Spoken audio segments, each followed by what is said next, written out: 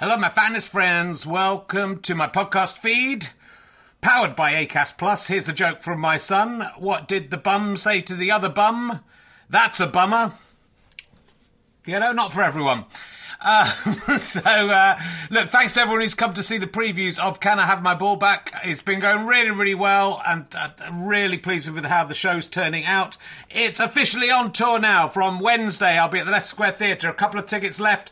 Lots of press coming to that one. It'd be lovely to sell out, but there are a few other London gigs not selling as well. So if you're going to come to London, maybe look up those other London gigs. And then this week, I'll be in St Albans on Thursday, Gloucester on Friday, Chorley on Saturday, which is sold out, but you can join the waiting list, and Glasgow on Sunday. 2 shows. I think the earlier show is sold out. Check with the venue, but the later show has some availability.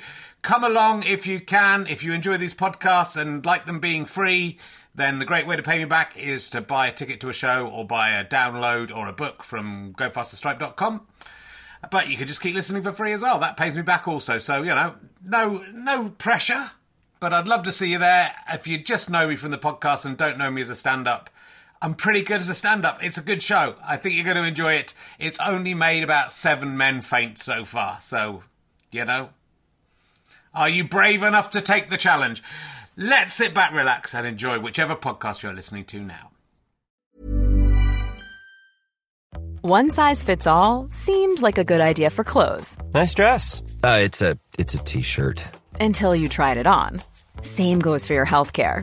That's why United Healthcare offers a variety of flexible, budget-friendly coverage for medical, vision, dental, and more. So whether you're between jobs, coming off a parent's plan, or even missed open enrollment, you can find the plan that fits you best. Find out more about United Healthcare coverage at uh1.com. That's uh1.com. Hey, it's Ryan Reynolds, and I'm here with Keith, co-star of my upcoming film, If, only in theaters May 17th. Do you want to tell people the big news? All right, I'll do it. Sign up now and you'll get unlimited for $15 a month and 6 months of Paramount Plus Essential Plan on us. MintMobile.com/switch. Upfront payment of $45 equivalent to $15 per month. Unlimited over 40 gigabytes per month. Face lower speeds. Videos at 480p. Active Mint customers by 531.24 get 6 months of Paramount Plus Essential Plan. Auto renews after 6 months. Offer ends May 31st, 2024. Separate Paramount Plus registration required. Terms and conditions apply if rated PG.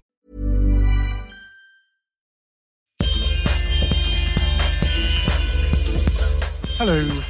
Welcome back, everyone, and to new people as well. Such a pleasure to welcome special guests to Session 2, Robin Ince and Richard Herring.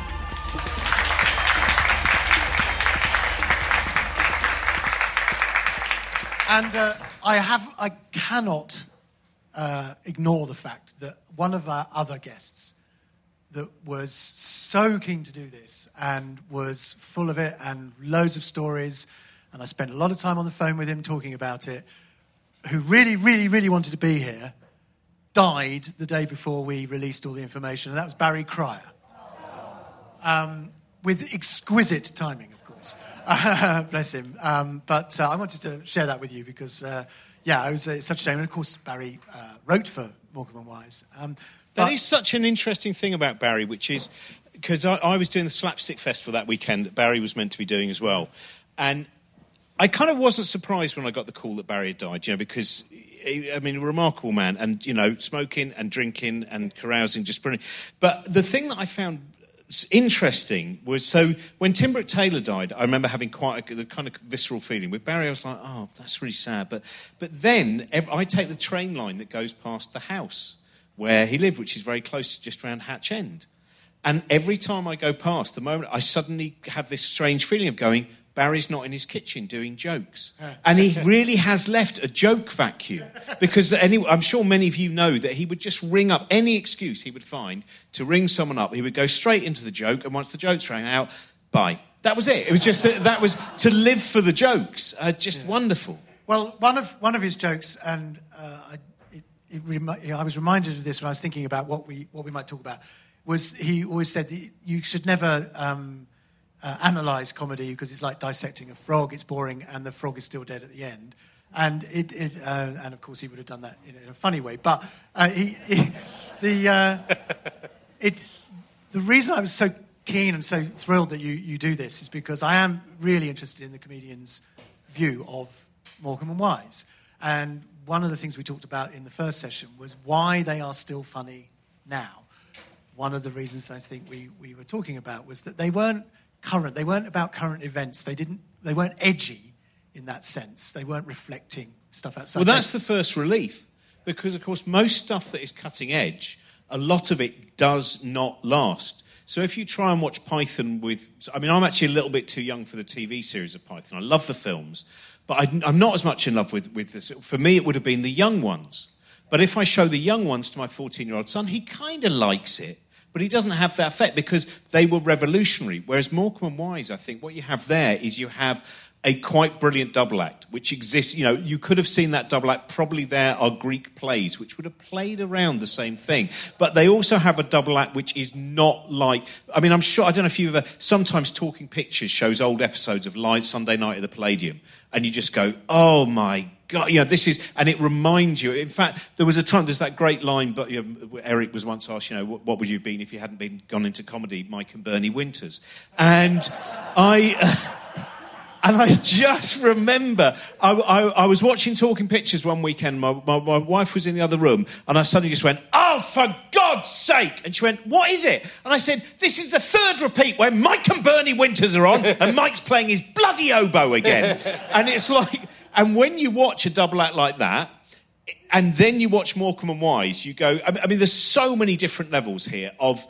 We were talking about this on the phone the other day, which is when you try and work out their relationship, because there's lots of acts which are kind of, I'm going to sing my song. I'm going to do some funny voices. Oh, let me sing my song. No, But they don't have that. They have so many different levels.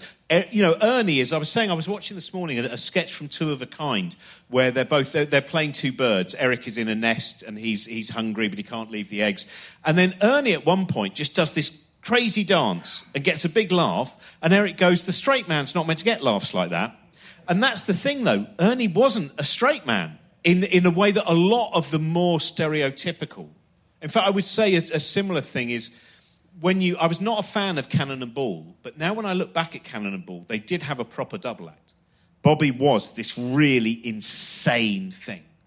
And then you watch Little and Large, and Little and Large isn't like... It's a very odd... Whereas, and I think Morecambe and Wise are the pinnacle of that bit where you go, oh, now Ernie's the fun... No, but Eric's still... So Eric, it's not just smart and stupid, because a typical double act, I would say, you kind of go, one of them's an idiot that knows they're an idiot, and the other one thinks they're smart. But this one changes all the time. You watch the beginning of the Christmas special, where I'm sure you might have seen it. Ernie comes out and he's wearing flares and he's got a great big hat and he's kind of got a great big fur coat. And he's going, this is going to be a really swinging gig. This is going to be so cool. And he's doing this whole thing like Carnaby Street. And Eric just comes on and looks at him while he's dancing. And Ernie is the funny thing there, but also Eric is they are both.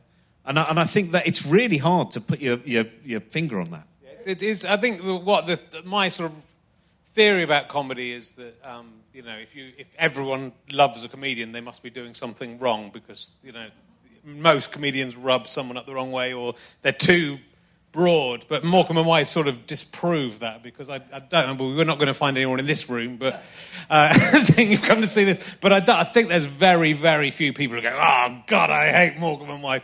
So and pretty much everyone loves them. So somehow, and that's the golden egg that you can't quite get to as to what exactly why it is. Somehow they were this universal force. I think as a double act, when I was in a double act in my 20s, and even then I think we were aware that it would be much funnier if we were 50 or 60, because it's just two young men bickering is not as funny as two old men who've known each other that long. And they were sort of that comfortable with each other. I presume they were, you never know with double acts, but I presume they were pretty friendly and they loved each other, and I think that sort of comes through. But it's the comfortable relationship they have where they're able to, pick at each other. Well, the thing I love about Morecambe and Wise is if anyone else has a go at Ernie Wise, Morecambe becomes very protective of him. Yeah, we talked about that. And that's the beauty of it. And I think that was the lesson I sort of took away from when watching. I loved them as a kid, and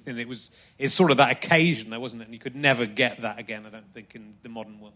Well, and actually, one of the things that really struck me when I was talking to other people about this event, when I was starting to formulate it, Because I have young children, I spend a lot of time hanging out with people who are a lot younger than I am, who've also got children the same age. And because Eric died nearly 40 years ago, they are not as connected with Morecambe Wise as I think we are, and anyone older, where it just seems to me that they're part of life in this country. I can't imagine anyone not knowing who Morecambe Wise are, but there isn't the connection now. But with comedians, I wonder whether, because so many comedians are also... They love the history of comedy as much as anything within their lives. That they are always going to be a part of a comedian's it's sort of part of the process, and I think Morecambe Wise's influence is just Vic Reeves is it would be enough, But Vic Reeves is very influenced by Eric Morecambe, which you can see if you. But I think a lot of us are, and I think it was always there, and because it was this special time when 20, 30 million people would watch a TV show, everyone in the country was basically watching the same TV show. Yeah. And there was only 2 channels or 3 channels, and so it was this big event. I think it's got to have that impact. But because you were watching it with your... Part of it is you look back and you go, I was watching that with my granddad, and he was laughing, and I was laughing, and my granddad's been dead for, 30 or 40 years. So it takes you back to that as much as anything. But it is...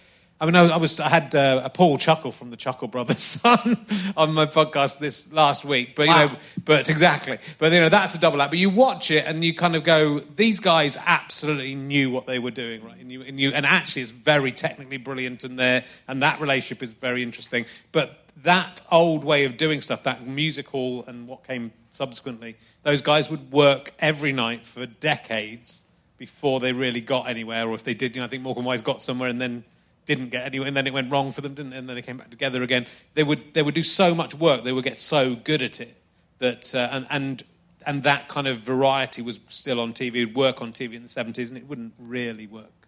I don't know. I think it reinvents itself. As you said, I think it still does work. There aren't that. Who are the double acts now? That's people say Anton Deck, but they're not. They're 2 TV presenters who do stuff. I don't like it when they get kind of compared. And I know Eddie Braben actually worked with him, didn't he, at one point? But I think it's what you said earlier as well, Rich, which is that thing about love, which is something, as trying to define love is a very, very hard thing. If you're in a relationship, someone says, "Why do you love me?" Very rarely can you just go, "I've got this list that I've made." It's not, and that's the thing. When you watch Laurel and Hardy, again, one of the reasons I think they still work and they're getting shown on the TV again, which I'm very glad. And I know a lot of young people really enjoy watching Laurel and Hardy as well.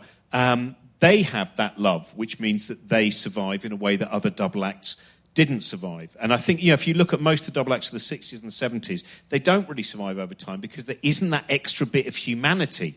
That's what watching one of my favourite scenes. I know you haven't got the clip, so just imagine. There we are. So that was that. It's when Ernie's just having a bath and he's wearing a great big floral bonnet and there's a knock at the door. Who's that? Sophia Loren. Let me come and scrub your back. And then they just have this chat in the bath. And it's so nonchalant in the way that it's done. And it is that thing which just, it means that all of the kind of, the parameters of the way you meant to have disappeared. This are just 2 people. This is the life they live. When I asked you what clips you'd like to have, one of the first ones you mentioned was the Beatles appearing on their show in 1963. Why did you want to see that one? Well, it's because I think it's the level of play. I mean, we were talking about this before we came on, didn't we? You watch some clips, and even if you think it has been scripted every moment, there is always... Again, this is something that can't be faked. It's like the smile. That thing, there's actually a bit of science there behind it, which is the reason that people hate smiling on camera is there are muscles that are actually involuntary muscles. That mean when you fake a smile, you can't use the muscles that come from a real smile. In the same way, the look in the eyes of when you watch a group of people and they're all playing around and no one quite knows what's going to happen next, and the laughs are coming as well. So when you watch the Beatles and you watch Eric and you watch Ernie together and they're playing around, there's an extra bit of kind of love and delight there, which I think is beautiful. Well, there's certainly a lot of improvisation, as it turns out, in this clip. This is right at the end of the show, actually. It's just a small sample of it, but here's the Beatles from 1963.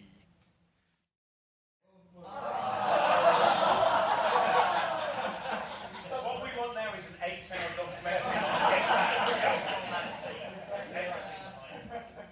But that's, I mean, the first thing you see that is, again, is real character. That's, this I think is something which is, there are so many, just stand-ups generally, but also double-acts where it's kind of, it's feed, it's punchline, it's feed, it's punchline. But that's about, that is three-dimensional, isn't it? Yeah. And so, and Ernie always got kind of short shrift, I think, and unfairly, because he's just such a huge part of it, and he's very funny. I think some of the other clips you'll see as well, but he's very funny in it, but also there is a comic character there. It's much more than, I think it's like you say, Little and Large, it's basically, Sid Little's almost there just to give Eddie Large a breath from doing his impressions. Well, there is an amazing, there's them, I think, on something like Live from Her Majesty's, where Sid walks on with his guitar, Eddie walks on and goes, "What do you do that for?" And he goes, "To fry an egg." And then he doesn't say anything else for literally the rest of it is then Eddie does 5 minutes of impressions and then they go, "Good night, folks." It's the strangest double act in terms of... Yeah. So, but I think a double act is about finding that balance. And I've done a few different ones, and it's obviously about status, and I've been the lower status character and the higher status character. Hang on. So who? Well, I think in whose were you the lowest? Well, I think with Lee and Herring, Stuart was kind of the sort of cool, trying to be cool outsider, insider trying to get out, and I was an outsider trying to get in, and I was the, knockabout idiot. And Collins and Herring, which we did as a podcast, I was much more the aggressor and unpleasant sort of bully. So I think in Lee and Herring, Stu bullied me, and I bullied Pete, who was Peter Bainham, who has now gone on to be a massive Hollywood writer. So I think those statuses is what it's all about. It's sort of waiting for Godot, isn't it? And it's Potso and Lucky coming in, and the bullying nature of that. And but there's a little bit of bullying in Morecambe and Wise, but it's so light-hearted and nice. And as you say, as we said, Morecambe steps back if it gets too much. He kind of steps in and stops it from other people. So it's... Well, it is also that thing, as you said, which is they have to live together. They have to be together. That thing, when you were talking before about the scenes sometimes when someone else comes in and starts to bully Ern, and Eric's like, no, and that's a very real thing that we see in real life. So isn't it? People who will banter and belittle you, but if anyone else comes in, they go, no, you haven't realised I do it with love. Yeah. And I think that, and Ernie, of course, as Louis wrote a lot about in his book, and people know, that he really did, what was he going to do afterwards, because he didn't want to do anything. He didn't want to be half of something. And I think in some ways, unfortunately, the way that he was written about afterwards meant that people turned him into something lesser. And I really think you try and imagine other, if you take the normal straight man, and again, I mean that very broadly, you couldn't just go, if Ern had gone first, you could imagine someone go, because I don't think the public would have taken that either. Eric was great going on shows on his own, just being... That thing we're saying, there's some great clips. When they went to the Thames obviously wanted to put them on everything. Has anyone seen them in The Sweeney? It's amazing, isn't it? It's a whole episode of Sweeney with Morecambe Wise playing Morecambe Wise, and they're throughout it. And then he's on World of Sport, where he just keeps... There's a beautiful bit where Dickie Davis is there with his great big moustache, and Eric just comes in again as the prankster, because that's what he's there, isn't he? He's the and he comes in and he just looks at the moustache and he just lifts a bit of the moustache up. First where he says it's real, but then, of course, the next thing he says, the last time I saw something like that on an upper lip, they had to put the whole herd down. What on earth? Such a beautiful line. But he couldn't have been that prankster. I think someone less than Ernie would not have... I agree. But what Gary Morecambe talked about in the first session was the difference between the Eric Morecambe on the screen and at home. And the impression I got was only a slight difference in the sense. It's an enhanced version of him up on the screen. Yeah. But I wanted to ask you about that as comedians, because I think in order to find comedians funny, you have to believe in them. And that means a certain amount of disappointment often when you meet them in real life. And they're not quite like that, or the way you see them on television.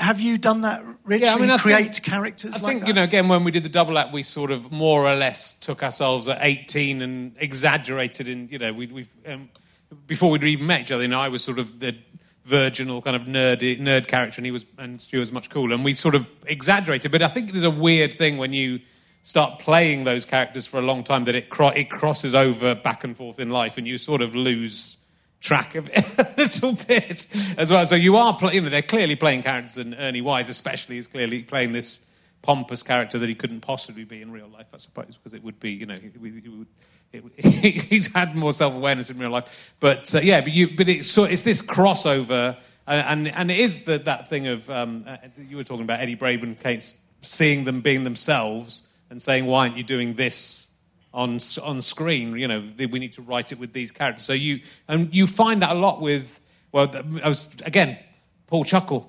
To Me, To You was something they just did between themselves for ages and didn't ever do on screen or on stage. And then they sort of accidentally put it into, they were just doing it subconsciously. And people went, hey, to me, to you, to them. So they hadn't even realised that was a catchphrase. And similarly, me and Stu used to do Moon on a Stick to each other all the time.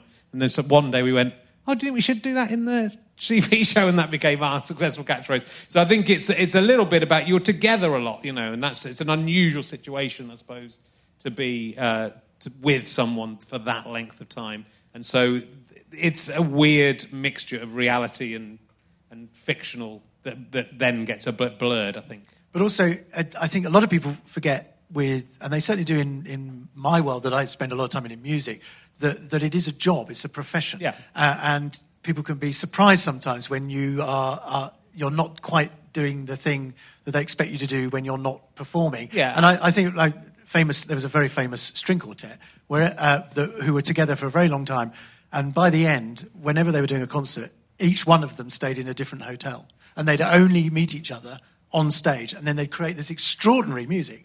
There was something between them that worked and was perfect. Yeah, but they didn't need to do anything beyond that together. And I know that Eric and Ernie obviously were great friends off screen, but they didn't always spend a huge amount of time together. No. They were professionals. But sometimes you need that grit in the oyster as well. Sometimes a little bit of conflict between people is what creates the magic as well. Again, but that's why Double S is so different, and you can never quite tell from watching them on screen which ones are the ones that hate each other in real life. But there are ones that you would be surprised about who hate each other and who can get together and do exactly that. Yeah. Do you want to see another clip? Should we have another clip? There's this clip features Cilla Black, and I chose this because I know you wanted to have something of the two of Morecambe and Wise together in front of the curtain. The front of the curtain. So I just love. Yeah. I think I mentioned that one from 1969 Christmas special where Ernie's been. I mean, I do think that is that there's a certain. We were talking about this before, but I think between about 1969 and 1974 are the real. They are. There's loads of other great stuff, but that seems to be perhaps with the freshness of Eddie Braben as well. But I should mention actually, it's important I think to remember that sometimes you'll read pieces which say they only really became Morecambe and Wise at that point. But actually, you watch, again, going back, you watch Two of a Kind and you will see it's nearly there. It did take another, but even that, a lot of that stuff still works. It's not like you go, oh, they were rubbish. And in fact, I mean, Louis mentions in his book, that terrible review they got with that shows actually it's not a disaster. It's not nearly, because I think sometimes there are comics that are really bad, and unfortunately they've read pieces that say that Morecambe Wise were rubbish and Eddie Izzard was terrible for 20 years or whatever, and they think maybe it'll happen to me. But actually most of those people were quite good for a long time, so it's basically, if you have been rubbish for 3 years, stop. Right, cue. A lot can happen in the next 3 years. Like a chatbot may be your new best friend. But what won't change? Needing health insurance. United Healthcare Tri-Term Medical Plans are available for these changing times. Underwritten by Golden Rule Insurance Company, they offer budget-friendly, flexible coverage for people who are in between jobs or missed open enrollment. The plans last nearly 3 years in some states, with access to a nationwide network of doctors and hospitals. So for whatever tomorrow brings, United Healthcare Tri-Term Medical Plans may be for you. Learn more at uh1.com. Hey, it's Ryan Reynolds, and I'm here with Keith, co-star of my upcoming film, If, only in theaters May 17th. Do you want to tell people the big news? All right, I'll do it. Sign up now and you'll get unlimited for $15 a month and 6 months of Paramount Plus Essential Plan on us. MintMobile.com/switch. Upfront payment of $45 equivalent to $15 per month. Unlimited over 40 gigabytes per month. Face lower speeds. Videos at 480p. Active Mint customers by 531.24 get 6 months of Paramount Plus Essential Plan. Auto renews after 6 months. Offer ends May 31st, 2024. Separate Paramount Plus registration required. Terms and conditions apply if rated PG. Hey there, it's Michelle Norris. I'm host of a podcast called Your Mama's Kitchen. When I travel, I'm usually looking for a way to find a taste of home when I'm not at home. And one of the things I love to do when I am at home is entertain. And Airbnb allows me to do that. When I was in California recently, I rented a house that had a great kitchen. And when we were sitting around the table, we were all thinking, we're in someone else's house. Someone could be in all of our homes as well. If you have a home, but you're not always at home, you have an Airbnb. Your home might be worth more than you think. Find out how much at airbnb.com/host.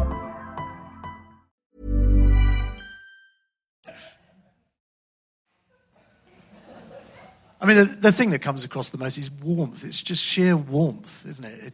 Well, it's also, if you look at where a lot of the laughs are, I mean, that's the genius of Eddie Braben working with as well, which is, it's not, if you saw that on a piece of paper, it would be much harder to work out. You know, some scripts you can look and you go, there's the gag, there's the gag, there's the gag. And it's that beauty of also that bit where you go, and here is the space where this will happen. So that on the page, I think you wouldn't be able to judge anything about it. No, it's interesting because I was watching a few clips this morning and I saw one from the ITV days with Leonard Rossiter, and it just didn't work at all. And it's the same sort of thing. Both the front of the curtain thing, there was just Leonard Rossiter was just the wrong energy, but the actual thing was them just singing the Andrews Sisters, miming to the Andrews Sisters. It just wasn't. It didn't zing. And it's maybe it's the writer, saying this is what's got to happen, or maybe it's just something in the timing of, the 70s or whatever, the 60s and 70s, they really hit their stride. Well, it's so, it can be the same people and the same idea, and it just doesn't zing. But also, way. Leonard Rossiter, I'd imagine, would have been because he was a genius. Yeah, but extremely difficult. There's a fantastic book about all of the work he didn't play, but very, very difficult. Whereas, and I think there are certain people you see them playing off. Like one of the things, I know we haven't got it, but it's a clip I would love to have shown, is when Peter Cushing would turn up to say, I've still not been paid. And Peter Cushing, the way that he... there's a beautiful manner to him, and there's just first of all the play, that wonderful, I forget which where Ernie's Merlin, which is, but then the fact that Peter Cushing would just pop back every now and again, just say still not being paid, and it is just, he knew. I wonder with Leonard Rossiter, it's that thing of going, am I gonna? Where's my laugh? Yeah. I think it was the energy was wrong, and with that you see with Scylla and the Beatles, they're all laughing, they're all on the joke.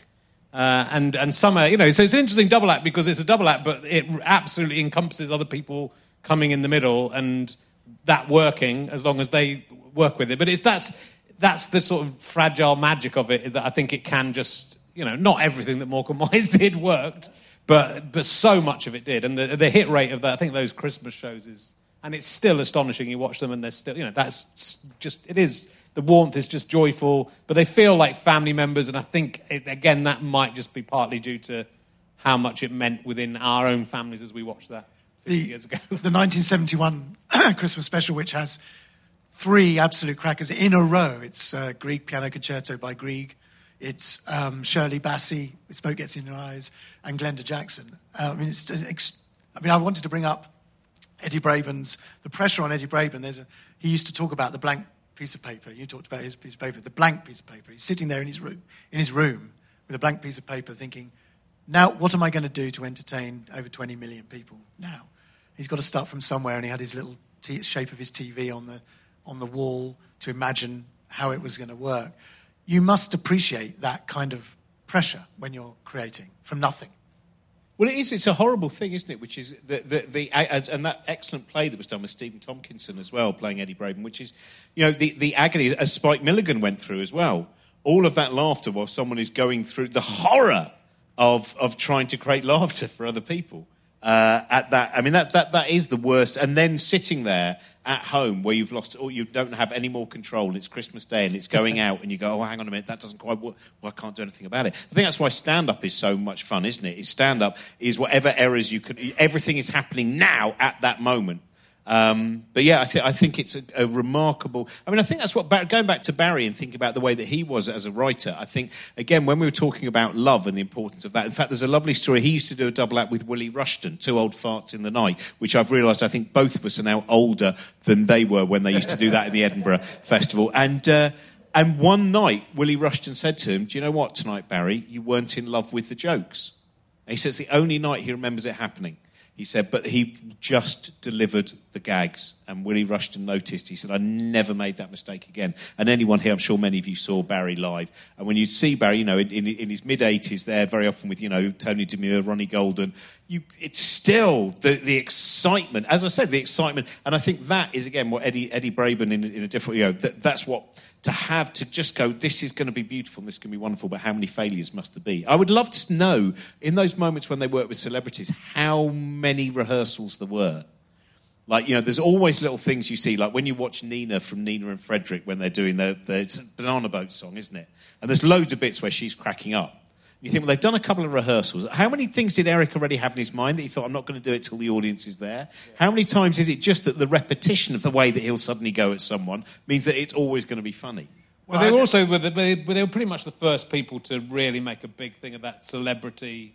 And that's it. They didn't. It wasn't just let's chuck on a couple of silly hats and see what happens. It was like very carefully worked out. And I think that I can't imagine what it's like having to sit down and write a show that's already that popular, and you've got to at least equal last year. That was but that terror of when you're sitting down to write. I used to do a weekly podcast sketch show that I wrote every week, and it would usually get to the day before, and I'd have nothing, and it would be just cold. You'd feel sick, and that was going out to a few thousand people. But that in itself was enough to somehow get me. Now that's the thing, isn't it? I think ultimately that fear of having nothing and looking like a fool, or as a writer, well, I think it's one of the reasons that's what creates comedy. I think you just we've got to get something. But when it must be amazing to have written for those two. Well, that's why we've both written. I mean, Rich and me now have both been going 30 years and very specifically written things which are generally quite unpopular because we just don't like the pressure, There's absolutely no pressure. We could easily write like Eddie Braben or Barry Cryer, but what a lot of pressure. Let's just write this shabby old nonsense. If you start bad, then you don't have to go much better to be better than next year. Hey, Rich, just heard your new podcast. Bit average, wasn't it? So I'm glad you... just wait to 20 years. But it's... I mean, actually, that pressure, because I know, both it's that thing, and your podcast is hugely popular. It's been very successful, and rightfully so. But it is because even doing something like my double act, which I have at the moment, which is an odd double act, is that I have a double act with a theoretical physicist. And that is when we play things like Margate Winter Gardens, it really does get very close to being like an old style double act where Brian will be there kind of going, so I'm going to explain why the universe, stop doing your voice, and I'll come on and talk about Brian Blessed or whatever, and it has that dynamic. But I worry, we've just started doing a new series, and we have a very light script, most of it is improvised. But every single one, I know that, even with that kind of popularity, I'm terrified of it not being as good as the weeks before or the series before. Yeah. And that terror is really important, though. The terror because is important, anyone who's not got that terror, they don't care anymore. So it's the terror and the fact that you care enough. Because if you don't have either of those things, if you don't care, then you won't get scared anyway. So that it's exactly that. And it's so weird to hear that even Barry went through that. I think most comedians will go through like a period of time where they're going, what's the... where you rush through it. There's certainly gigs I've done where you're rushing through the second half because you think they haven't got the first half. I might as well just do it as quickly as I can. And you sort of realise that's the exact wrong thing to do. You've got to love it and you've got to perform for the one person who's enjoying it. I look at the audience now going, that's why he did 25 minutes when he played the Halls in Harpenden. I've done a few in Harpenden, No, I love it. It does a very slow first half and then normally we're out 10 minutes after the interval. It's great. Doing a podcast is interesting because there are no rules to podcasts. There's no timing rules either. Whereas all of these shows, of course, created under quite strict rules in the end of what you can show and also, of course, timing. I mean, you sometimes you don't really know how long a sketch is going to be because of the way the rhythm of it when you actually start doing it with an audience. So it can be difficult, can't it? Yeah, what was interesting, by the way, was noticing a lot of the regular shows, not the Christmas specials, were 45 minutes long. Right. No television show is 45 minutes long anymore, is it really? I don't think. Everything's an hour. It's usually half an hour squeezed into an hour. There's some other difficult ones, like in America, where sitcoms are very often 21 minutes long, which is a very difficult... Like, everybody hates... what was that one that everybody hates? Chris? Or everyone Chris. Everyone hates Chris. Yeah. It was an incredible... I've just suddenly realised you've got loads of clips that we've not seen, and we should probably see Bed Scene with... because that is... Should we have a quick look at that? Because I've suddenly realised we've only got, 15 minutes left, haven't we? We can there's that one. But we can go straight See in. a second of each one. Let's go straight. Everyone's seen them all. They'll remember. That's pretty much all you need to see, isn't it, for that gag? Yes, I've got that one. Here we go. See, that's got that brilliant thing where about 3 times that sketch where Ernie says something, the audience laugh because they know Eric's going to... But that pause, that little dinky pause is perfect, isn't it? So they've got... The way they've managed to get bigger laughs out of both those things. It almost feels like he's not going to bother doing the punchline, and then he does it. Yeah. And you're watching his face all the time going, he's taking it in. Is he going to... Isn't he? Isn't he? But I wonder often with lines... I mean, it's just so famous now, the ice cream one.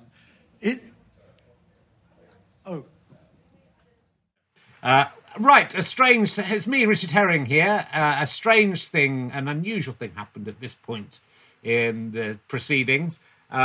We'd been recording we'd been moved, me and Robin, to a conference room because not enough people had bought tickets to see us in the main venue.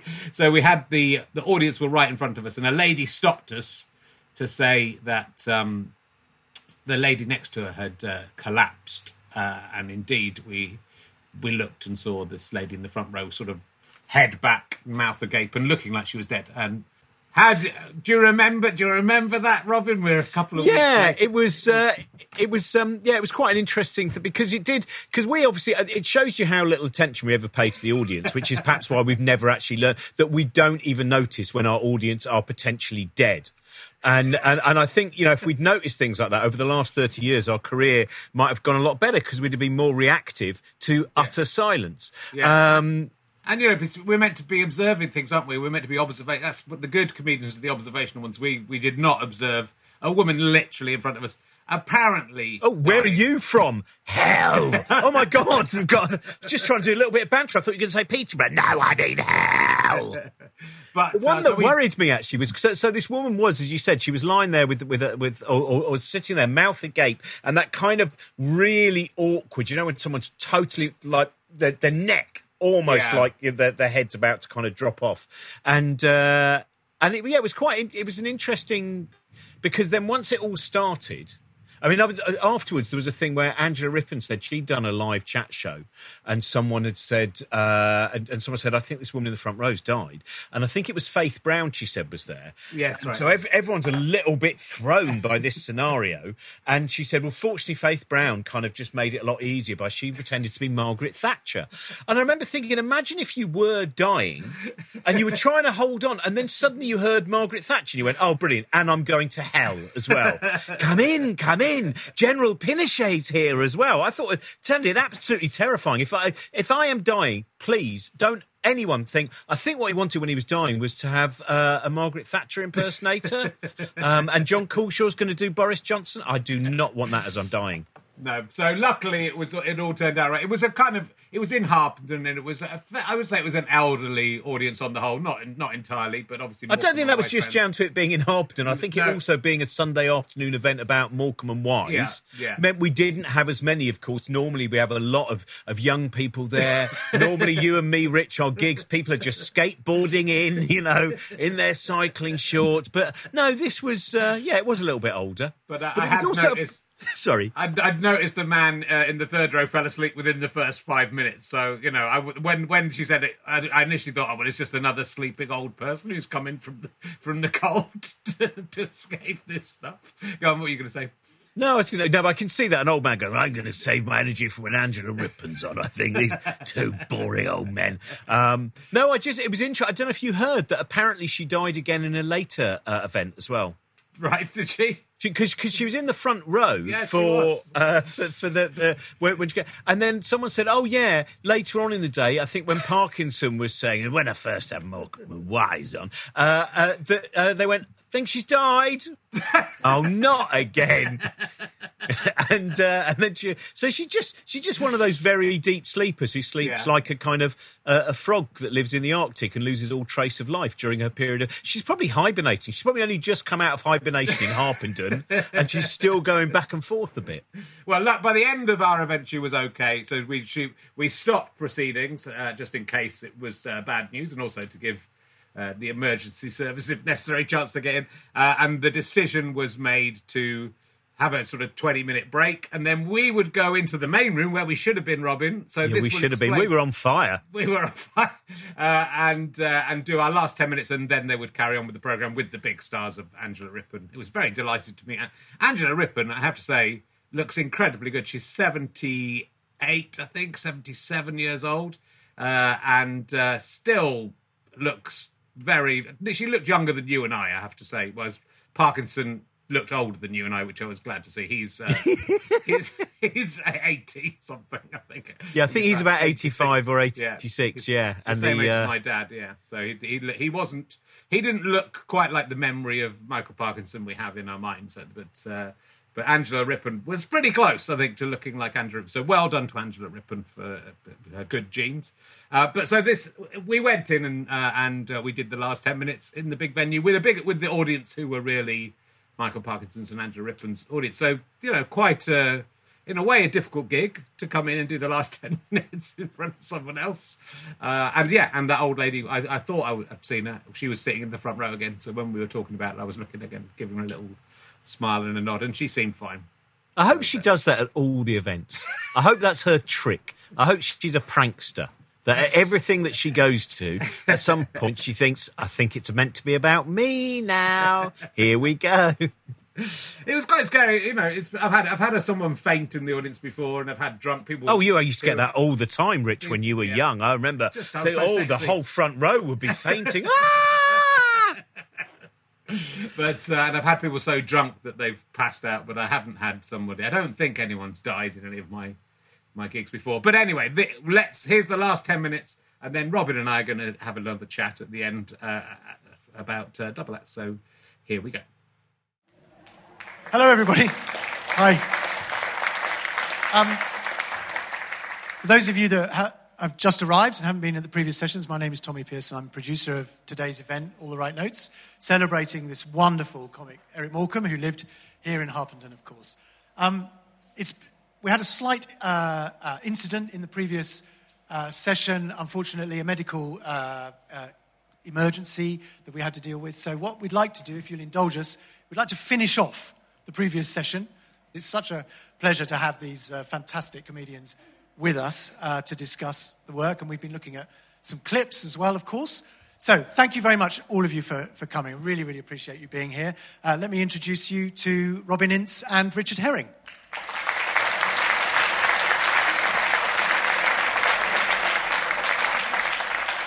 It's the first time I've been moved to the bigger room halfway through a gig. I have to say, it's very exciting. It's not due to popularity yet again. Why did they put you in the bigger venue? A medical incident again. I think the person is okay, I think, as far as that, because it was one of the... We were talking about that thing that, of course, the Goodies, famously someone died from laughter, and someone went, oh, you'll be like the Goodies. Went, no, this very much looked like boredom. Very different. Well, it's great to have you back. I was going to mention, sorry, before we go, because we were talking before, for those of you who weren't here, we talked about some of the guests and on Morecambe Wise, and just the brilliance of the chemistry. My favourite, someone who I love anyway as a human, was Peter Cushing.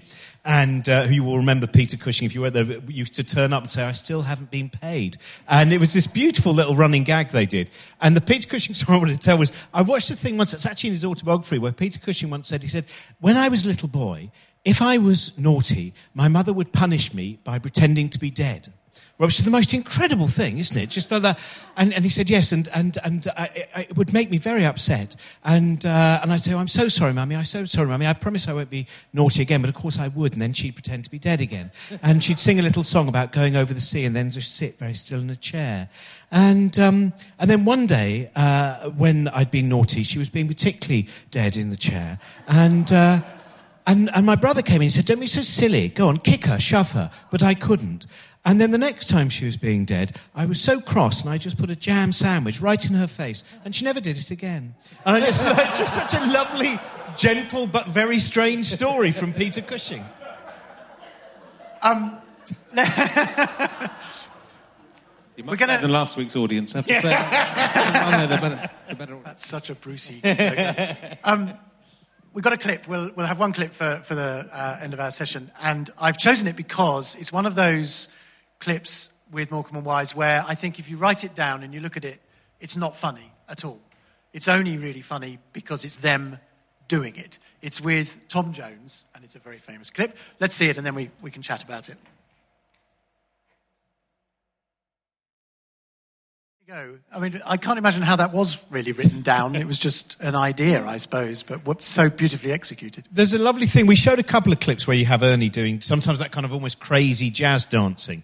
And again, this underlines that thing which we were talking about before, which is, sometimes Ernie's talked about as being a straight man, and he's not. He's not. It's far more intricate than that. And whenever he does, like the beginning of that scene, his eagerness, there is something so joyous about and that point, he's the one on the cusp of insanity when it comes to dancing. Just the glint in his eyes, the size of his smile. You don't really look at Eric. I actually made an effort to look at Eric in that one, and Ernie absolutely steals complete focus. So he's not the straight man, funny man thing. And Ernie is. I mean, they're funny together. But when you're looking at Ernie, aren't you? Yeah, I think. We were talking about contemporary comedians like yourselves, and maybe the influence or not of Morecambe and Wise. Is there a chance that they're uncool with some comedians because it's old comedy and therefore everyone should be looking forward and they don't? No, but that are they beyond all of that, really? I think a lot of those... I mean, I think now there's lots of divisions with contemporary comics, amongst contemporary comics, but I think there was a point in the 1980s, after the initial kind of burst of alternative comedy, which I think really was needed as well. When you watch some of those variety shows, not this, but others, you did need it. But then there was that point where people like Les Dawson would be revered and still are revered within the 80s and the 90s. And I don't think Morecambe and Wise, partly as well because they weren't political, they were never really out of favour. And I think, as you were mentioning before as well, you see their influence on obviously Reeves and Mortimer, but also Lee Mack, who is, of course, a huge fan of Morecambe and Wise. And you watch some of his delivery of gags, and you watch him sometimes on Would I Lie to You? And there is still the influence of Eric. You can still definitely see it there. Well, and Miranda Hart, really, and Harry Hill as well, who used to do that. He won't sell many ice creams going that fast line in his stand-up set. So it's really there. And I don't know. I think comedy isn't really meant to last the ages anyway. Occasionally things do, and I think Laurel and Hardy is a very rare thing, even from 100 years ago. Chaplin, not as much so as Laurel and Hardy. I think Morecambe and Wise has the best shot, but as we said, I think it is so anchored in that. In our generation and above, we're the youngsters for Morecambe and Wise. I don't know if the young people really know that much about them. Really. But if you showed it to them, I think that's the thing, is most of these names will not live on forever in mass culture, but will still live on as influences and will still live on. Anyone who's read the book A Funny Way to Be a Hero by John Fisher, which is a fantastic book of chapters about many of the kind of music hall and variety acts, will know there are certain acts that you might not know that well. It's like Will Hay. If you watch someone like Will Hay is, I think, one of the most modern of that era of comics. It still works. You mentioned Laurel and Hardy. The clip we were watching before we finished in the other room was of Morecambe and Wise in bed together. When he opens the curtains and says that he's not going to sell many ice creams going at that speed. But they're in bed together, and that is a thing in a way, isn't it? But it was Laurel and Hardy, the fact that they'd done it, that sold it to Morecambe and Wise from Eddie Braben's point of view, wasn't it? And it's entirely innocent, as you were saying. There's no part of anyone watching. Those two have just been rogering each other's sentences, and now they're smoking their pipe. You knew that it was a beautiful innocence to it, which again I don't think it would be if you did it now it would be veiled in too much irony, or it would be making some kind of comment. It was just when we watched that as kids, it was just they're such good friends. And there's an element of feeling, and it goes back to, doesn't it, which I did in my double act. When you're touring and you've got no money, you share a bedroom as you're going around your digs. Me and Stuart Lee once slept in two single beds, but they were joined by a pink canopy above them in a bed and breakfast. That was our most romantic moment. So you completely get where that's come from, and it is this, and you watch that as a kid and just think, those are two men who've spent their whole lives together, and so they obviously... Yeah, like the scene when Ernie's having a bath with his big floral bonnet on. There's nothing in that. Let's sum up. Where do you think they are in the history of comedy? What's their place, these two? Well, I think in terms of the history of television comedy, We will have to be as proclively saying it is British television comedy.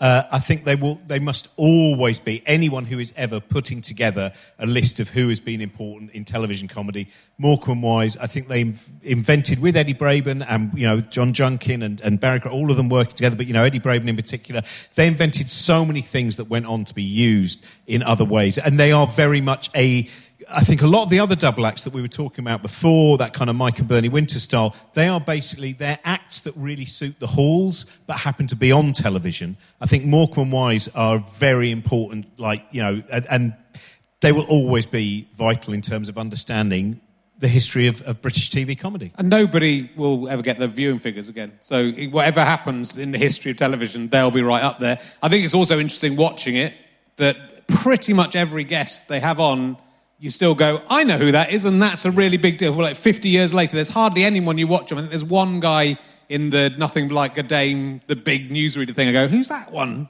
But apart from that, everybody is still a name. So it's in terms of entertainment and television, it's such a huge, huge thing, and it's going to be still referred to and still watched in hundreds of years' time. Yeah, I'm certain you're right.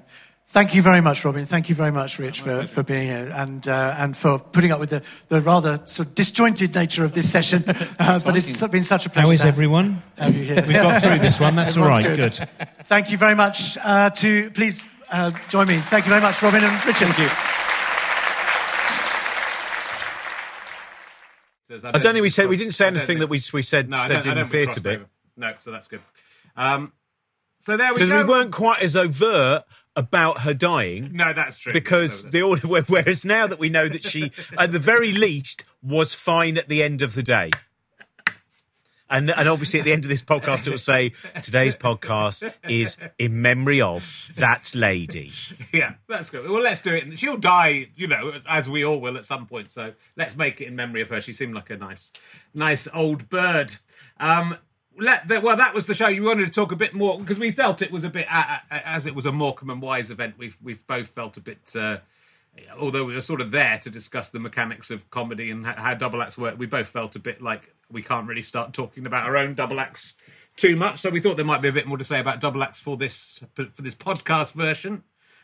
You've done a few double acts, so obviously you're currently working with Brian Cox it is a sort of traditional double act in a lot of ways, even though it's sort of an information-based one as well, in that he is the very clever.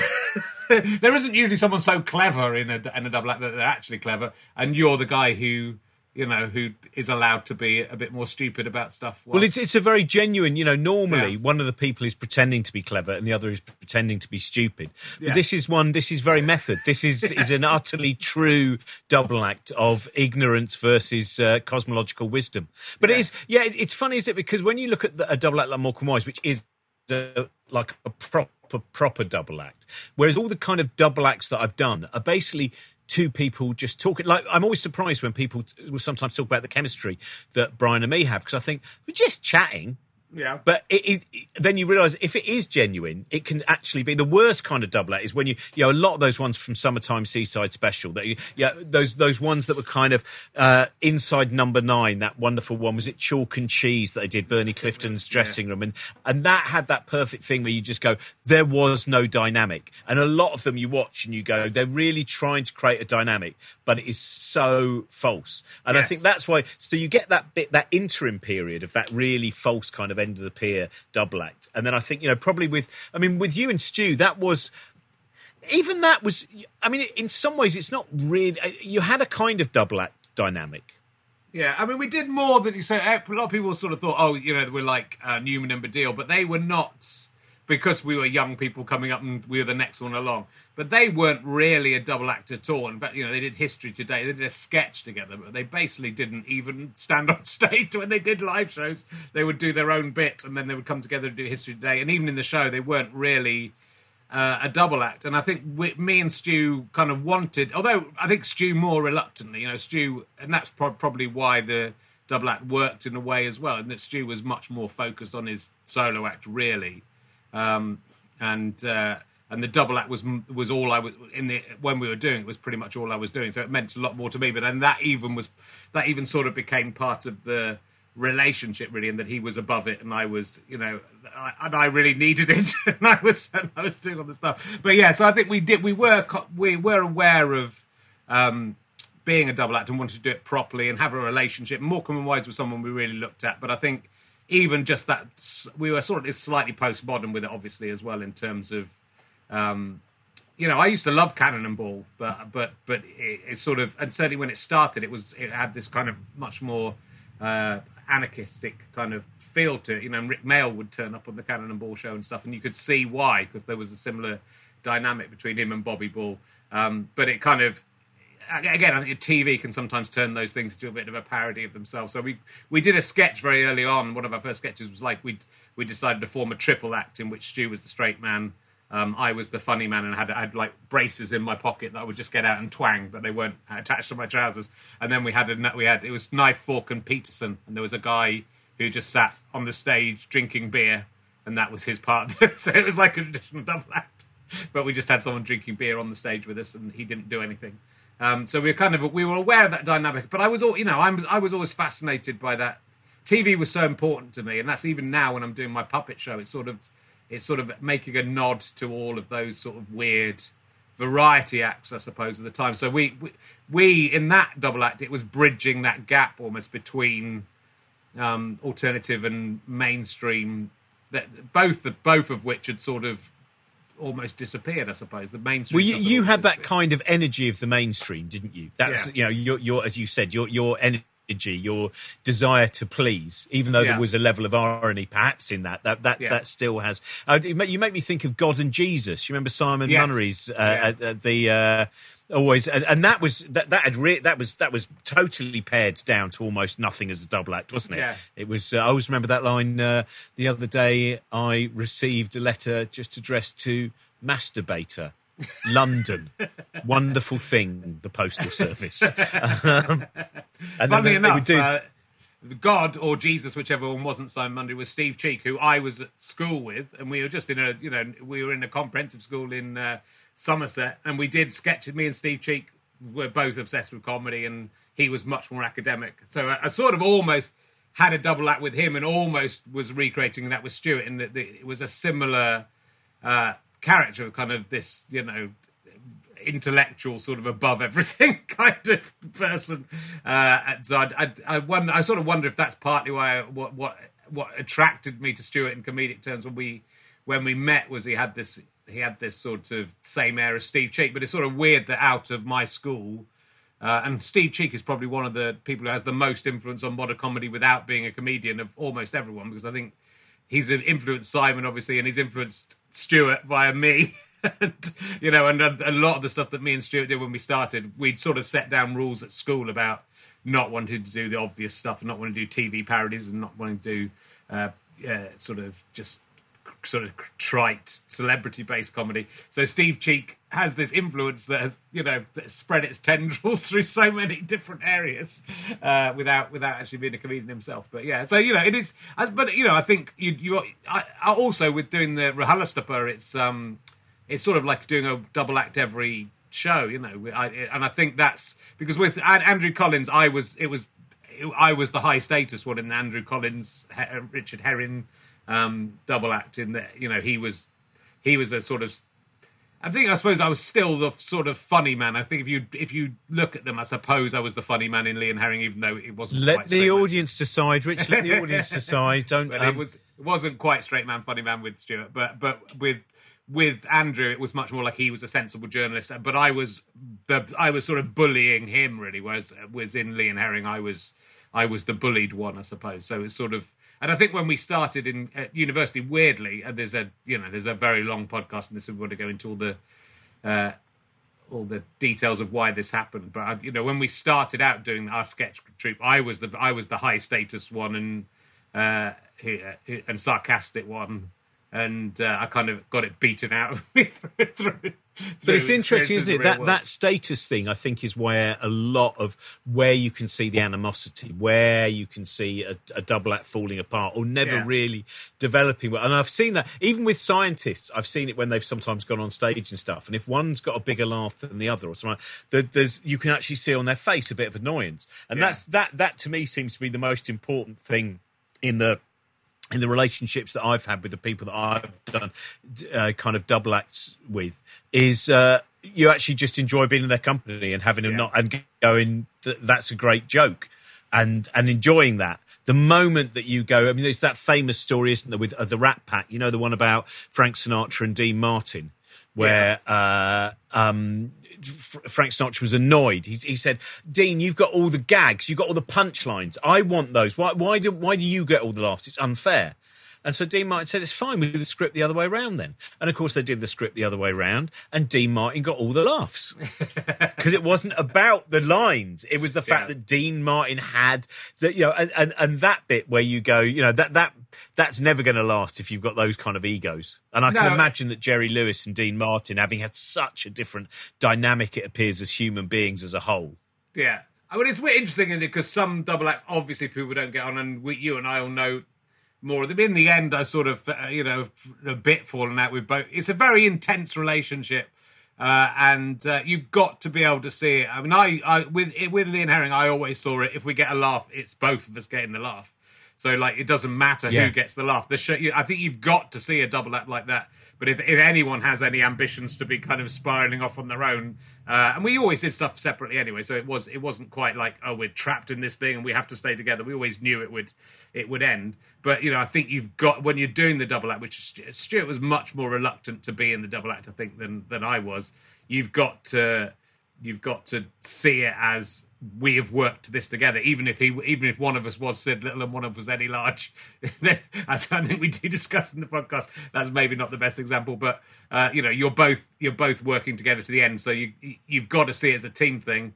And some of them last forever. And like that's again interesting on the podcast is, you know, French and Saunders just absolutely love each other, like they're absolute best friends.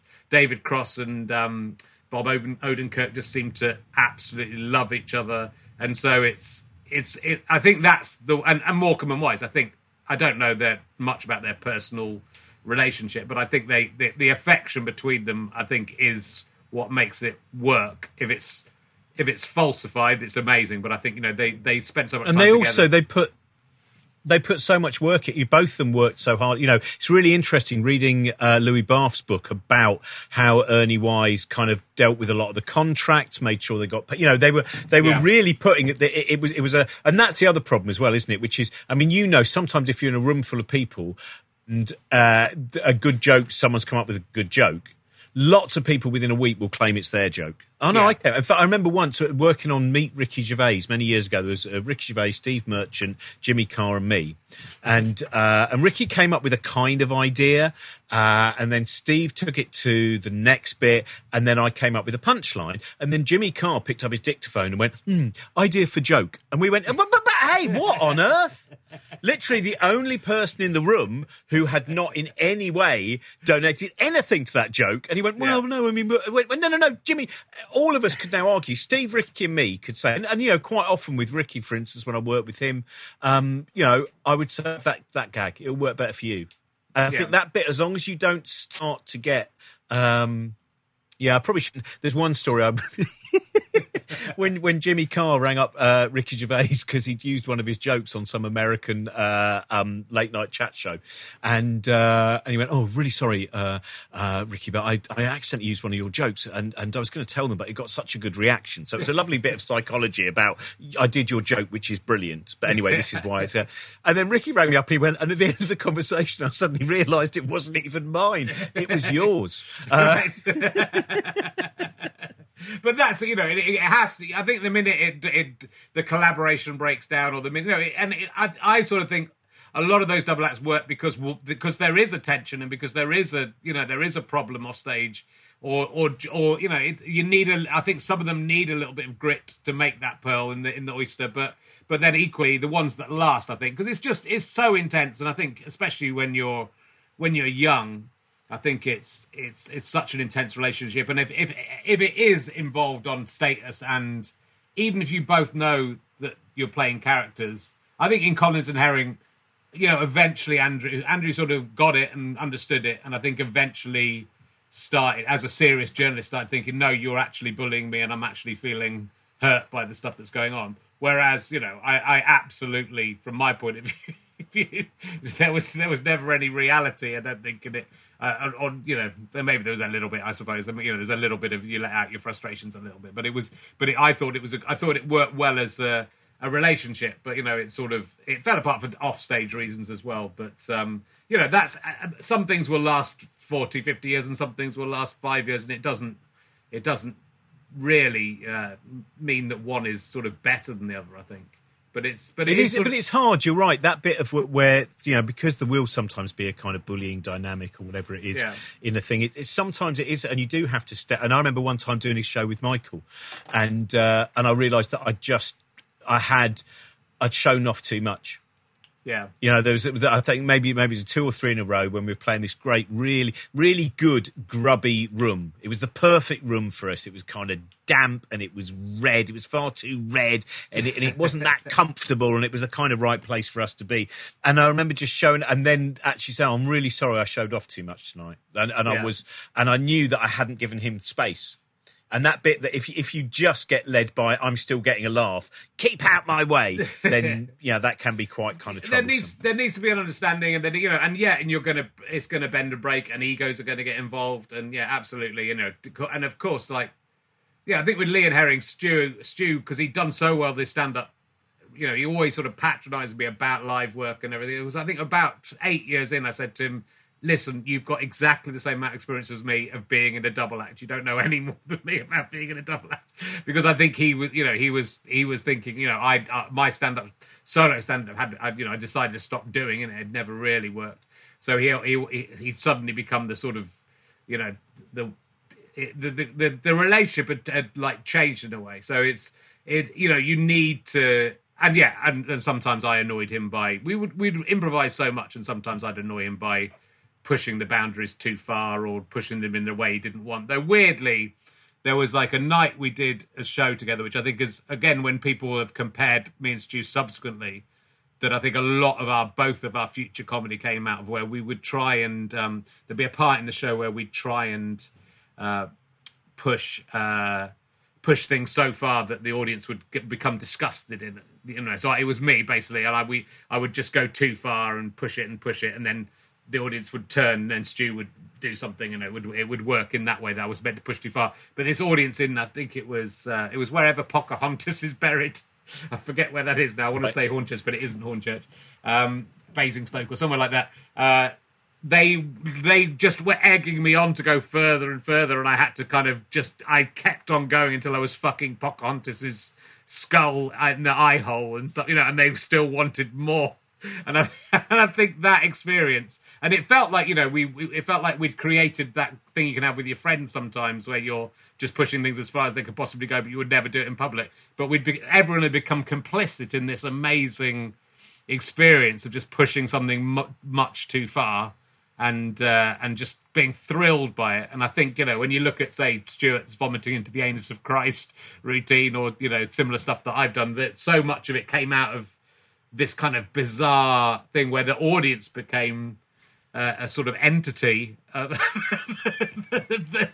became part of the double act. So it's all very fascinating stuff, and I guess with Morecambe and Wise, it's just how they, it is a really impressive. I am slightly worried now that anyone who's been drawn to this as Morecambe and Wise fans, with no real knowledge of you or I, where you've now taken it with the Pocahontas routine, feels, I can imagine that Morecambe and Wise in the 21st century, maybe, they might, but it's going to be, But we watched their double act. So today's show is in memory of all the people who died while listening to that last bit. Out of shock, entertainment should have become this. There won't be any Morecambe and Wise. They don't know what podcasts are.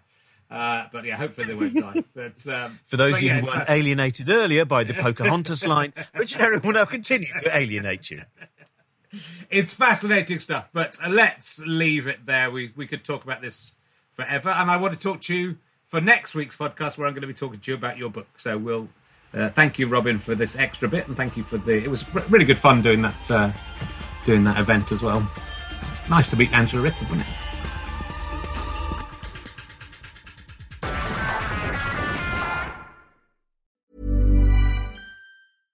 This message comes from BOF sponsor eBay. You'll know real when you get it. It'll say eBay Authenticity Guarantee. And you'll feel it. Maybe it's a head-turning handbag, a watch that says it all, jewelry that makes you look like the gem, or sneakers and streetwear so fresh every step feels fly. eBay gets it.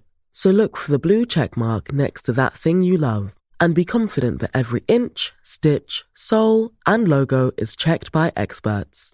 With eBay Authenticity Guarantee, you can trust that feeling of real is always in reach. Ensure your next purchase is the real deal. Visit eBay.com for terms. Hey, it's Paige DeSorbo from Giggly Squad. High quality fashion without the price tag. Say hello to Quince. I'm snagging high-end essentials like cozy cashmere sweaters, sleek leather jackets, fine jewelry, and so much more. With Quince being 50 to 80% less than similar brands. And they partner with factories that prioritize safe, ethical, and responsible manufacturing. I love that. Luxury quality within reach. Go to quince.com/style to get free shipping and 365-day returns on your next order. Quince.com/style. Imagine the softest sheets you've ever felt. Now imagine them getting even softer over time. That's what you'll feel with Boll & Branch's organic cotton sheets. In a recent customer survey, 96% replied that Boll & Branch sheets get softer with every wash. Start getting your best night's sleep in these sheets that get softer and softer for years to come. Try their sheets with a 30-night guarantee. Plus, get 15% off your first order at bollandbranch.com. Code BUTTERY. Exclusions apply. See site for details. Thanks again for listening to the podcast. richardherring.com/ballback/tour or richardherring.com/gigs for all of the information on the tour. GoFasterStripe.com for lots of downloads and books and lots of fun. Thanks for listening. Go and listen to another one. Tell your friends about the show. Tell your friends about the tour. I love you all. I'm out.